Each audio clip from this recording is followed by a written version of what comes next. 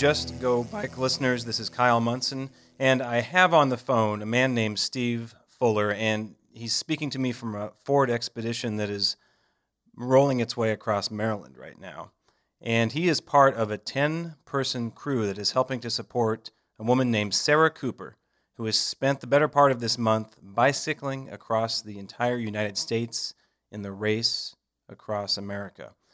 A grueling, incredible feat, something she's been training for years, something that she's competing against dozens of other people who are also doing this. Steve, hey, welcome to the podcast. Thanks, Kyle. So, why are you out there helping Sarah to bike across the country? Well, I'm out here to support my friend who has trained with me and supported me in my endeavors over the last few years. And I worked with her and crewed for her on her Raw crew last year, and as well as helped crew for her at the Sebring 24 Hours this past February. Yeah, you guys are kind of cut from the same cloth, right? You're quite a bicyclist yourself. What do you consider to be your biggest bicycling moment? Probably my biggest moment. I completed the Tour Divide in 2015. Mm-hmm. Wow. So as you watch Sarah, you know somewhat of what she's going through, but can you imagine yourself in her position right now? I'll be honest. Having gone through what I've gone through, I would say the biggest difference in my mind to start with is the extremely tight time period at which the racers have to complete the course, as well as just the ever-changing weather conditions they have to deal with and the roads that they have to ride on. Yeah. Now, you guys have been keeping up an entertaining blog and journal along the way, social media posts. I mean, I was struck by the fact that you guys are following her, so she always has support, and I think you're in communication most of the time by headset. But she has fallen off the bike something like 9 times because she's fallen asleep. Just talk about some of those moments and just what you guys actually do.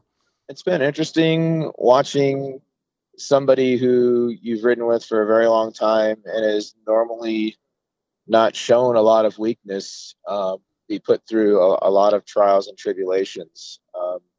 I would definitely say that probably the biggest thing for me that has been eye-opening is what lack of sleep does to a person when they've been pushing themselves to a limit for 25 to 36 hours at a stretch. Sarah's been getting by on basically 2 20-minute cat naps and maybe a 90 or 180-minute sleep break once a day, kind of depending on how she's feeling and what circumstances dictate. So take me there to the instant where you're behind her, I assume riding behind her, and then all of a sudden she falls off the bike. Just describe a moment for me.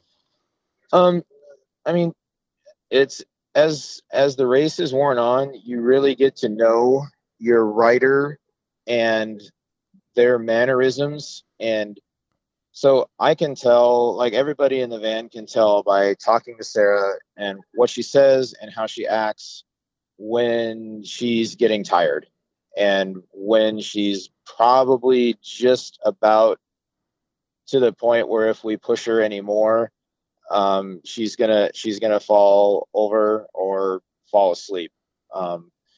Again, she has fallen off the bike due to being tired during the race.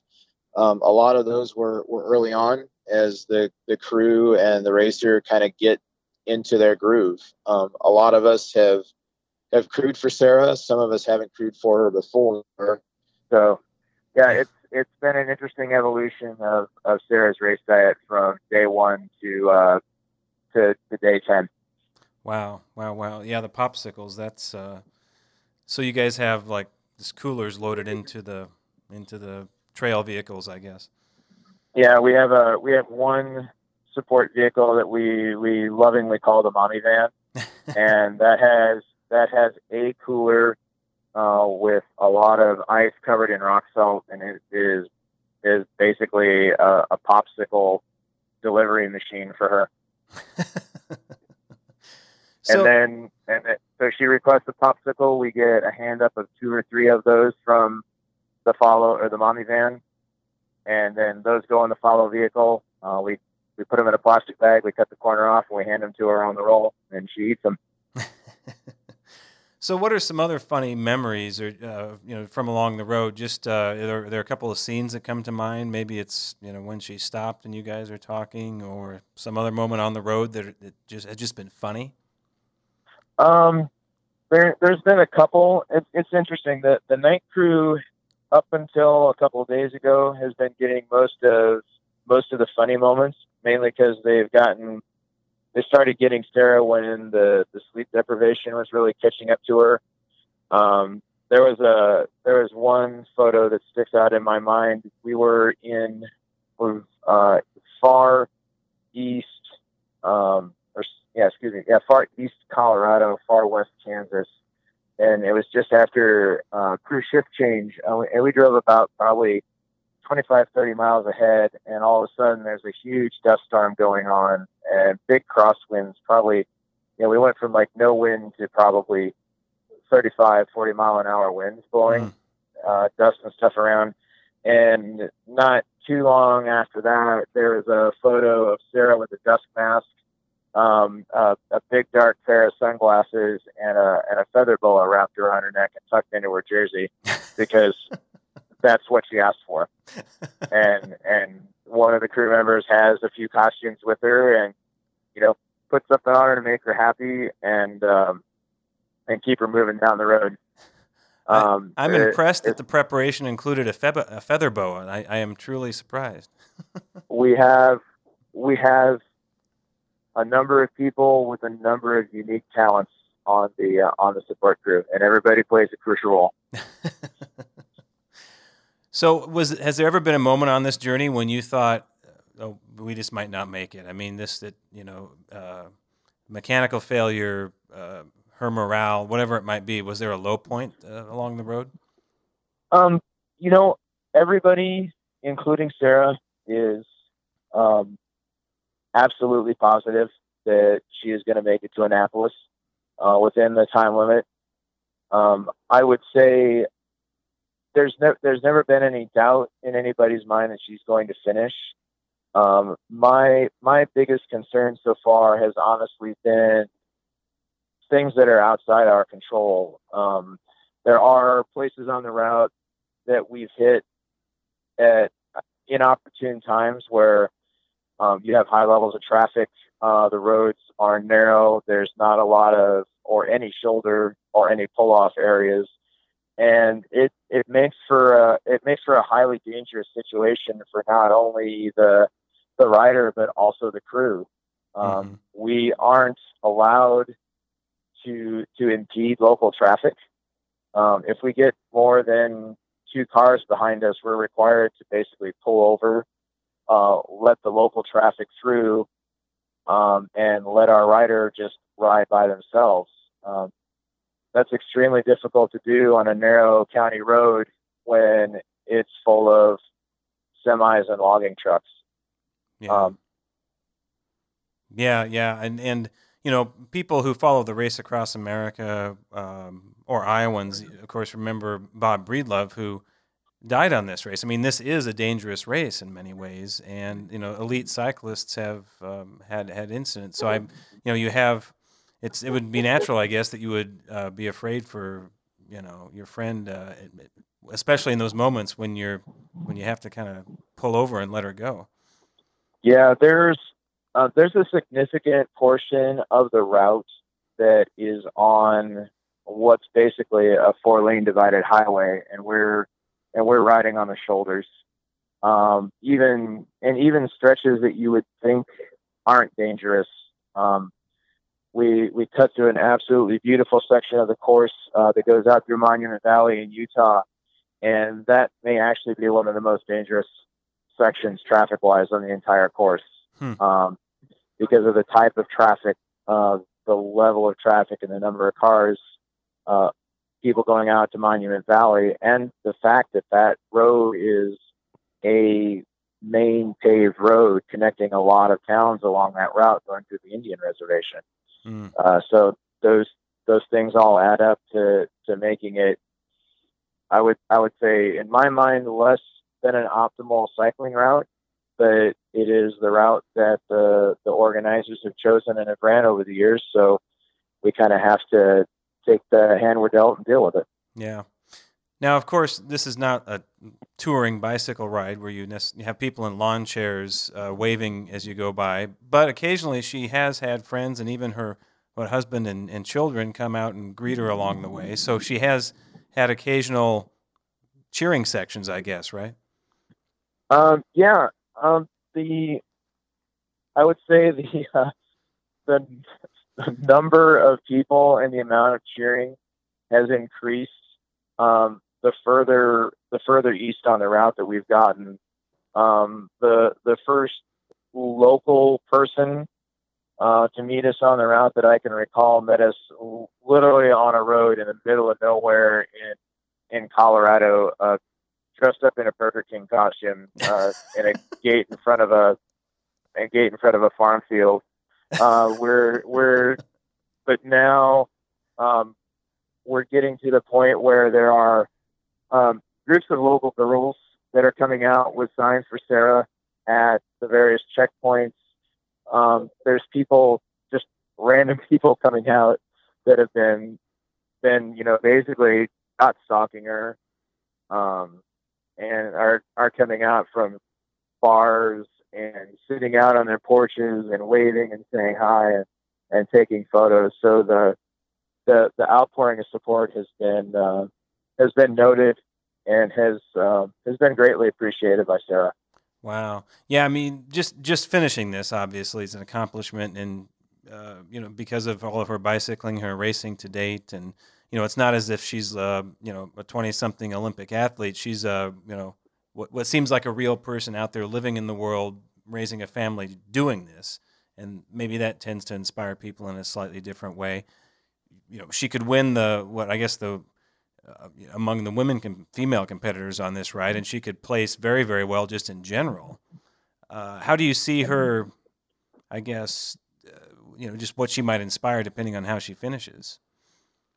I think the probably the biggest takeaway is that you can be a top level athlete and still be kind and humble and supporting to other people.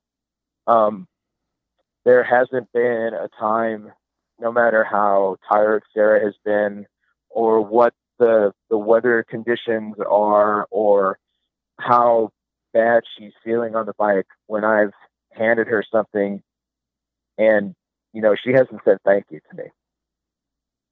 Yeah. I mean, that to me, that speaks tons to her character. As even early on in the race, she has been talking to us over a wireless radio, and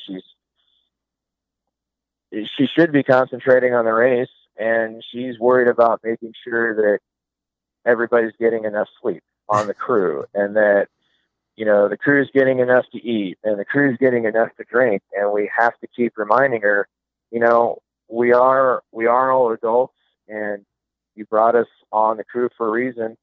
We've got everything in hand. Just, let go and ride your damn bike.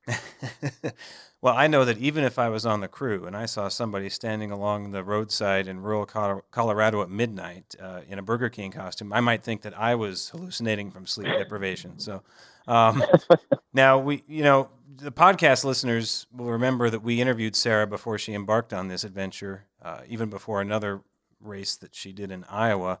So you can go back and listen to that episode. And in that interview, she mentioned that she likes to mouth or sing along to metal lyrics as she's out there biking. Has that been happening?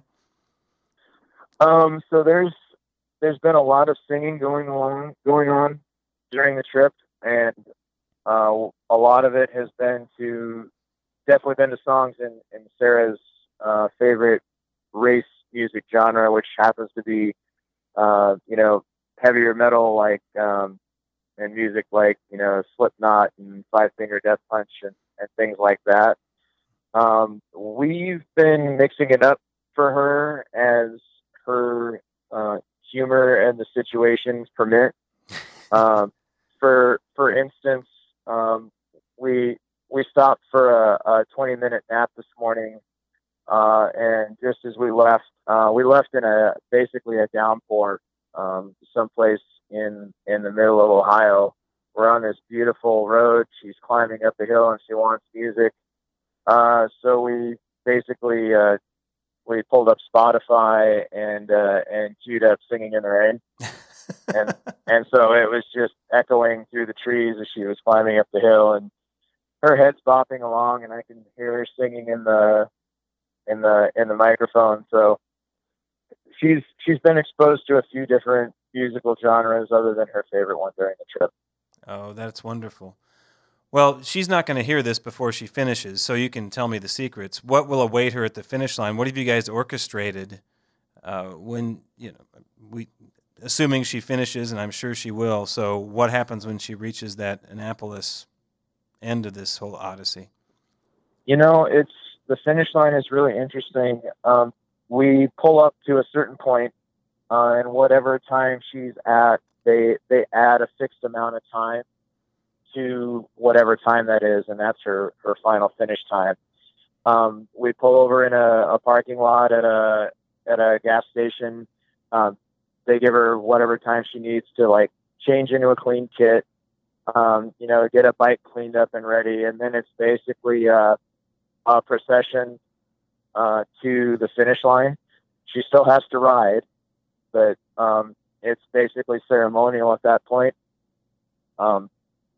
There'll be, I'm assuming there'll be photographs and things like that. But we haven't really talked as a team about what else we might do at the finish line. Okay. The only discussion has been, hey, let's go out for dinner someplace really nice before we all take off and go our separate ways. Yeah. So Sarah, should we bike back now? I tell you what, Kyle, you can be the person that asked her about that. I'm not going to even suggest it at this point. Yeah, that's okay. Understood. Well, hey, Steve, thank you for checking in from the road. I so appreciate it. And hey, not a problem, Kyle. Yeah, good luck out there, and thanks. Just Go Bike listeners, and we will check in with you later, Steve. All right, thanks.